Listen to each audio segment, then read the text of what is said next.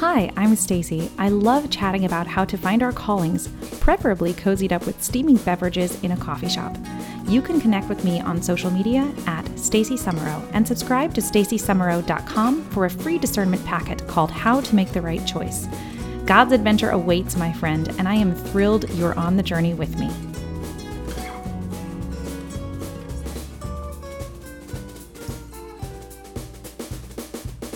Hello, and thank you so much for joining me on Called and Caffeinated. This episode I recorded back in the beginning of December, so it's already been 2 months. I am doing so much better now than I was at the time when I recorded it, but I still think it's worth releasing because the content is rather evergreen, because there's always going to be someone going through a really hard time.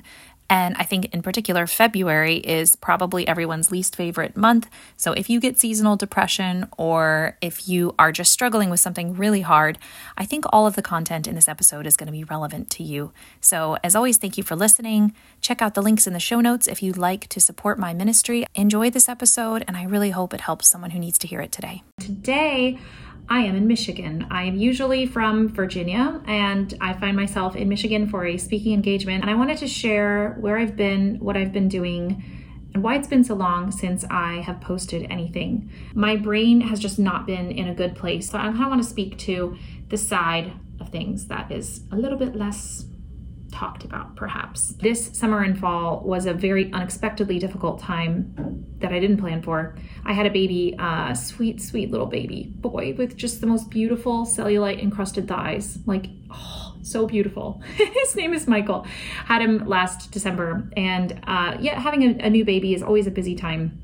But then in July of this year, when he was about 6 months old, that's when a lot of babies actually start sleeping better. Well, he just completely stopped sleeping more than an hour. And unfortunately, he would just wake up every hour of the night.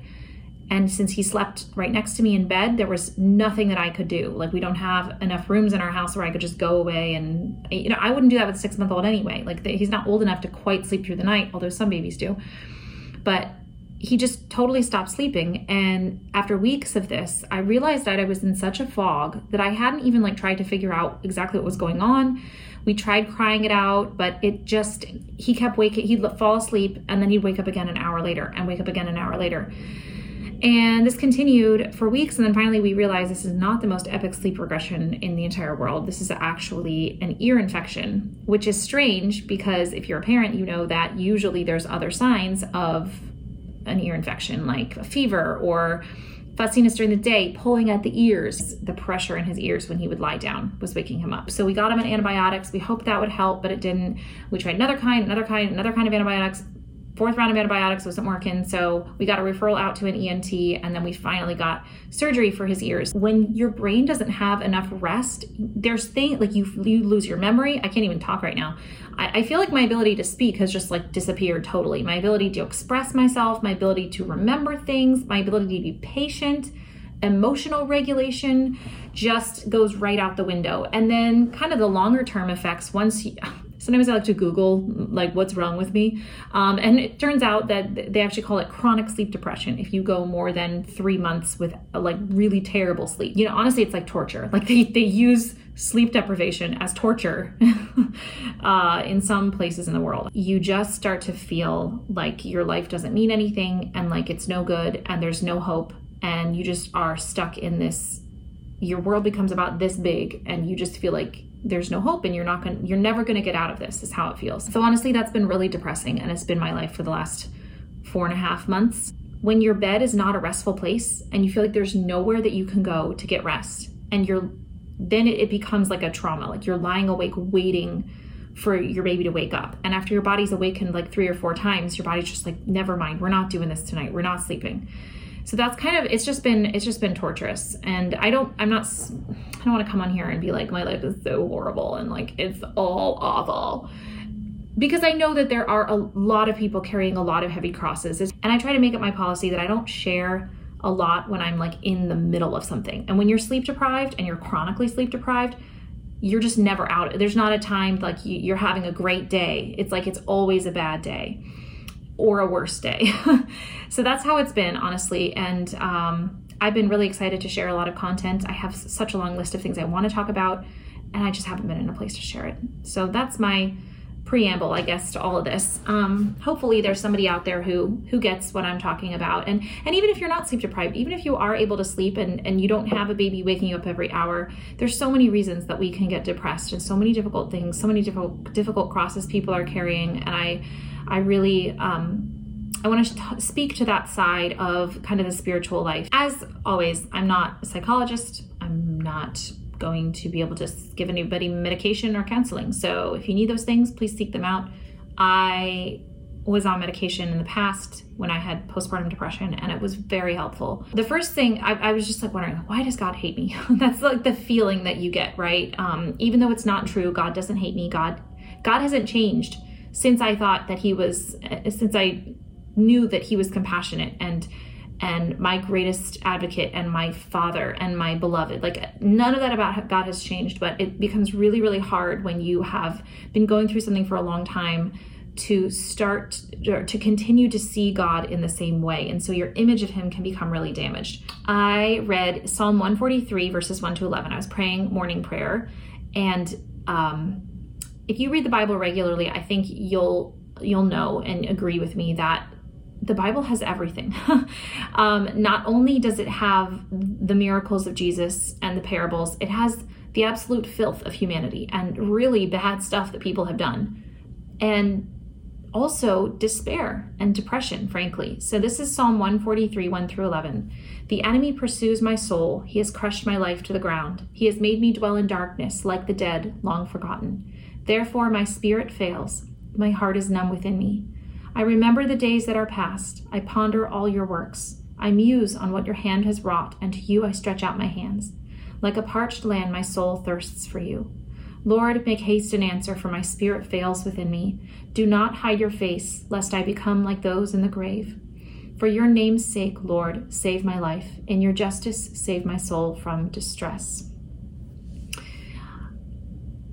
Those words exist in the canon of Scripture right alongside all of the Psalms of praise. There's 150 Psalms, and they range from the depths of despair to the heights of praise and joy.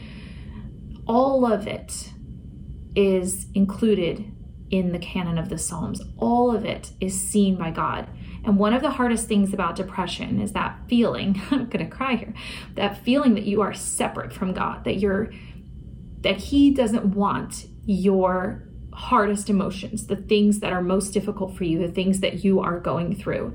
He doesn't want you anymore. He's rejected you. And that is very much what I was feeling. I was feeling very rejected by him. And the truth is that he's seeing you in that. God is not ignoring you. He's not hating you. He's not judging you for feeling these things that you're feeling. He created you the way that you are with your emotions, and he knows how to handle them. As my friend Mary Lunenburg says, he's a big God. He can take it. And so when I read that, I felt understood. I felt like I was heard. Like, this didn't give me a place to go necessarily, but just knowing that this is also all part of a journey toward heaven. And you're not shameful if you're feeling the depths of despair, if you feel like one going down in the grave. If you cannot write a psalm like that unless you understood how that feels. You can't just make that up out of your imagination. That was somebody really feeling those things. And God sees it, and he accepts it, and he is willing to hear it. Now, my next question was, why doesn't God do anything about it? Why doesn't he do anything about it? And that was hard for me. I was reading, again, morning prayer, and one of the readings was from the book of Judith. And Judith was about to rescue Israel, and they've gone through all these horrible things, and they're about to starve, and their last hope is Judith, and she comes up, she gives this whole speech, and then she saves Israel, which is amazing. But she had to have faith in order to be delivered. Basically, everyone's losing hope. They're at the point of death. So Judith says, besides all this, let us give thanks to the Lord our God for putting us to the test as he did our ancestors. Recall how he dealt with Abraham, how he tested Isaac, and that and all that happened to Jacob in Syrian Mesopotamia while he was tending the flocks of Laban, his mother's brother. He has not tested us with fire as he did them to try their hearts, nor is he taking vengeance on us. But the Lord chastises those who are close to him in order to admonish them. And I was kind of mad when I read these words, honestly. I was like, okay, great. He's chastising me. Now I feel loved. And honestly, those are difficult words to hear if you're in the midst of a phase of depression where you are questioning things and you're not doing well. But it did actually serve to also give me hope. I've just been ruminating on those words quite a bit. Just reading the book of Judith, just understanding the way that the Lord works. He tests our faith in order that he can know that we want to follow him so that he can work incredible works of glory. That's the way of the Lord. He didn't tell the Israelites what was going to happen when they left Egypt. He didn't tell them he was going to part the Red Sea as Pharaoh's army was barreling down on them. It happened in the moment. And I know it's hard. I've lived how hard it is when you're waiting and waiting and waiting and things aren't getting better and things aren't getting easier and you just can't see a way out. Actually, in the book of Judith, it literally said that their enemies had surrounded them and there was no way out and they had no food and they were all about to die. But the Lord waits until that 11th hour sometimes in order that his glory can be manifest. And, honestly, God's worked some pretty amazing miracles in my life, and I have trouble remembering them. It's like spiritual amnesia. I think they talk about that on the Abiding Together podcast a lot. It's like, wait, why did I not remember that 3 years ago, God did this incredible, amazing thing? Why did I think all of a sudden that he's not interested in doing that for me anymore? And I'm fickle. And so if my faith, it's a test of my faith to just say, can I just remain faithful? Can I just wait on the Lord? Even though I'm in pain, and I know that God is not willing us to be in pain every hour, just trying to get through every hour of the day. But he does allow these periods sometimes in order to teach us something about himself and something about ourselves too. And it is all part of the plan, going through the desert in order that you may make it to the promised land. Yeah, and there's going to be good things that come out of the season. For example, for me, I had been getting into this bad habit. And 4 months after this whole not sleeping thing started, I noticed that this bad habit I had been getting into, it wasn't mortal sin or anything, but it was just something I did that was making me feel like I wasn't fully comfortable with it. I didn't like that I was doing it. I didn't like that I was getting into this habit. And so 4 months into it, I realized that because I had cut so much out of my life, that was one of the things I had cut out of my life. And I was just, instead of spending my time with my friends or doing the things I enjoyed, I had cut that out. That's not a good thing. But I had also cut out this bad habit. And I realized, you know what? That's actually pretty cool. I didn't see it at the time, but it has gotten me out of the habit of doing this particular thing. And so I was like, well, that's a side benefit. There are good things coming out of this. The point I'm trying to make is just to be patient enough with the Lord to remind yourself of where he has worked in your past. And I know that that's really hard when you have been through a very long season of depression. I know it's sometimes impossible on some days to come up with those instances and to really actually remember. But as often as you can, try to remember the times when you had to wait on the Lord and he did come through for you. Third thing that I have to share about my healing process, and this is not coming from someone who's dispensing wisdom on high. It's literally like hard-earned wisdom. I've been depressed. What can I share to give other people hope? I feel called to share the vulnerable parts of my life many times once I have processed them a certain amount. A couple of weeks ago, as I was sitting outside and praying and just trying to understand, I've said a million times, Lord, where were you in all of this? Why do I feel like you hate me? Why do I feel like I can't see your face in all of this? This is the time when I need you to really answer me, and you're silent. Why? And I was recounting to him the list of things I felt I had lost: my social life, my time with my friends, my ability to thrive, my ability to do good things that I wanted to do for my family and with my family. I didn't get to do them. There's so many good things that we could have done this fall and we didn't. Even just good habits like exercising, and there's so many things that I feel like I lost out on. Building my community. We usually host parties. in my house. And we love that. We love having big parties and building up our community in this area. And we haven't done that this fall at all. So where is the Lord in all this? And I just brought this to him, and it was cool. There was a moment of grace where he just showed me, as I closed my eyes, he just showed me myself, like going over to that crib over and over and over again, waking up and rousing myself from sleep, even though I was so exhausted, and gently holding my baby, picking him up, loving him, giving him kind words. There was no one else who could give him what he needed except me. And he said, in all those moments when you didn't deny him, in all those moments when you met his needs and you ministered to him, you did that to me. That was me that you were loving there. You don't need to worry about all the other things that you could have been doing. You were loving me.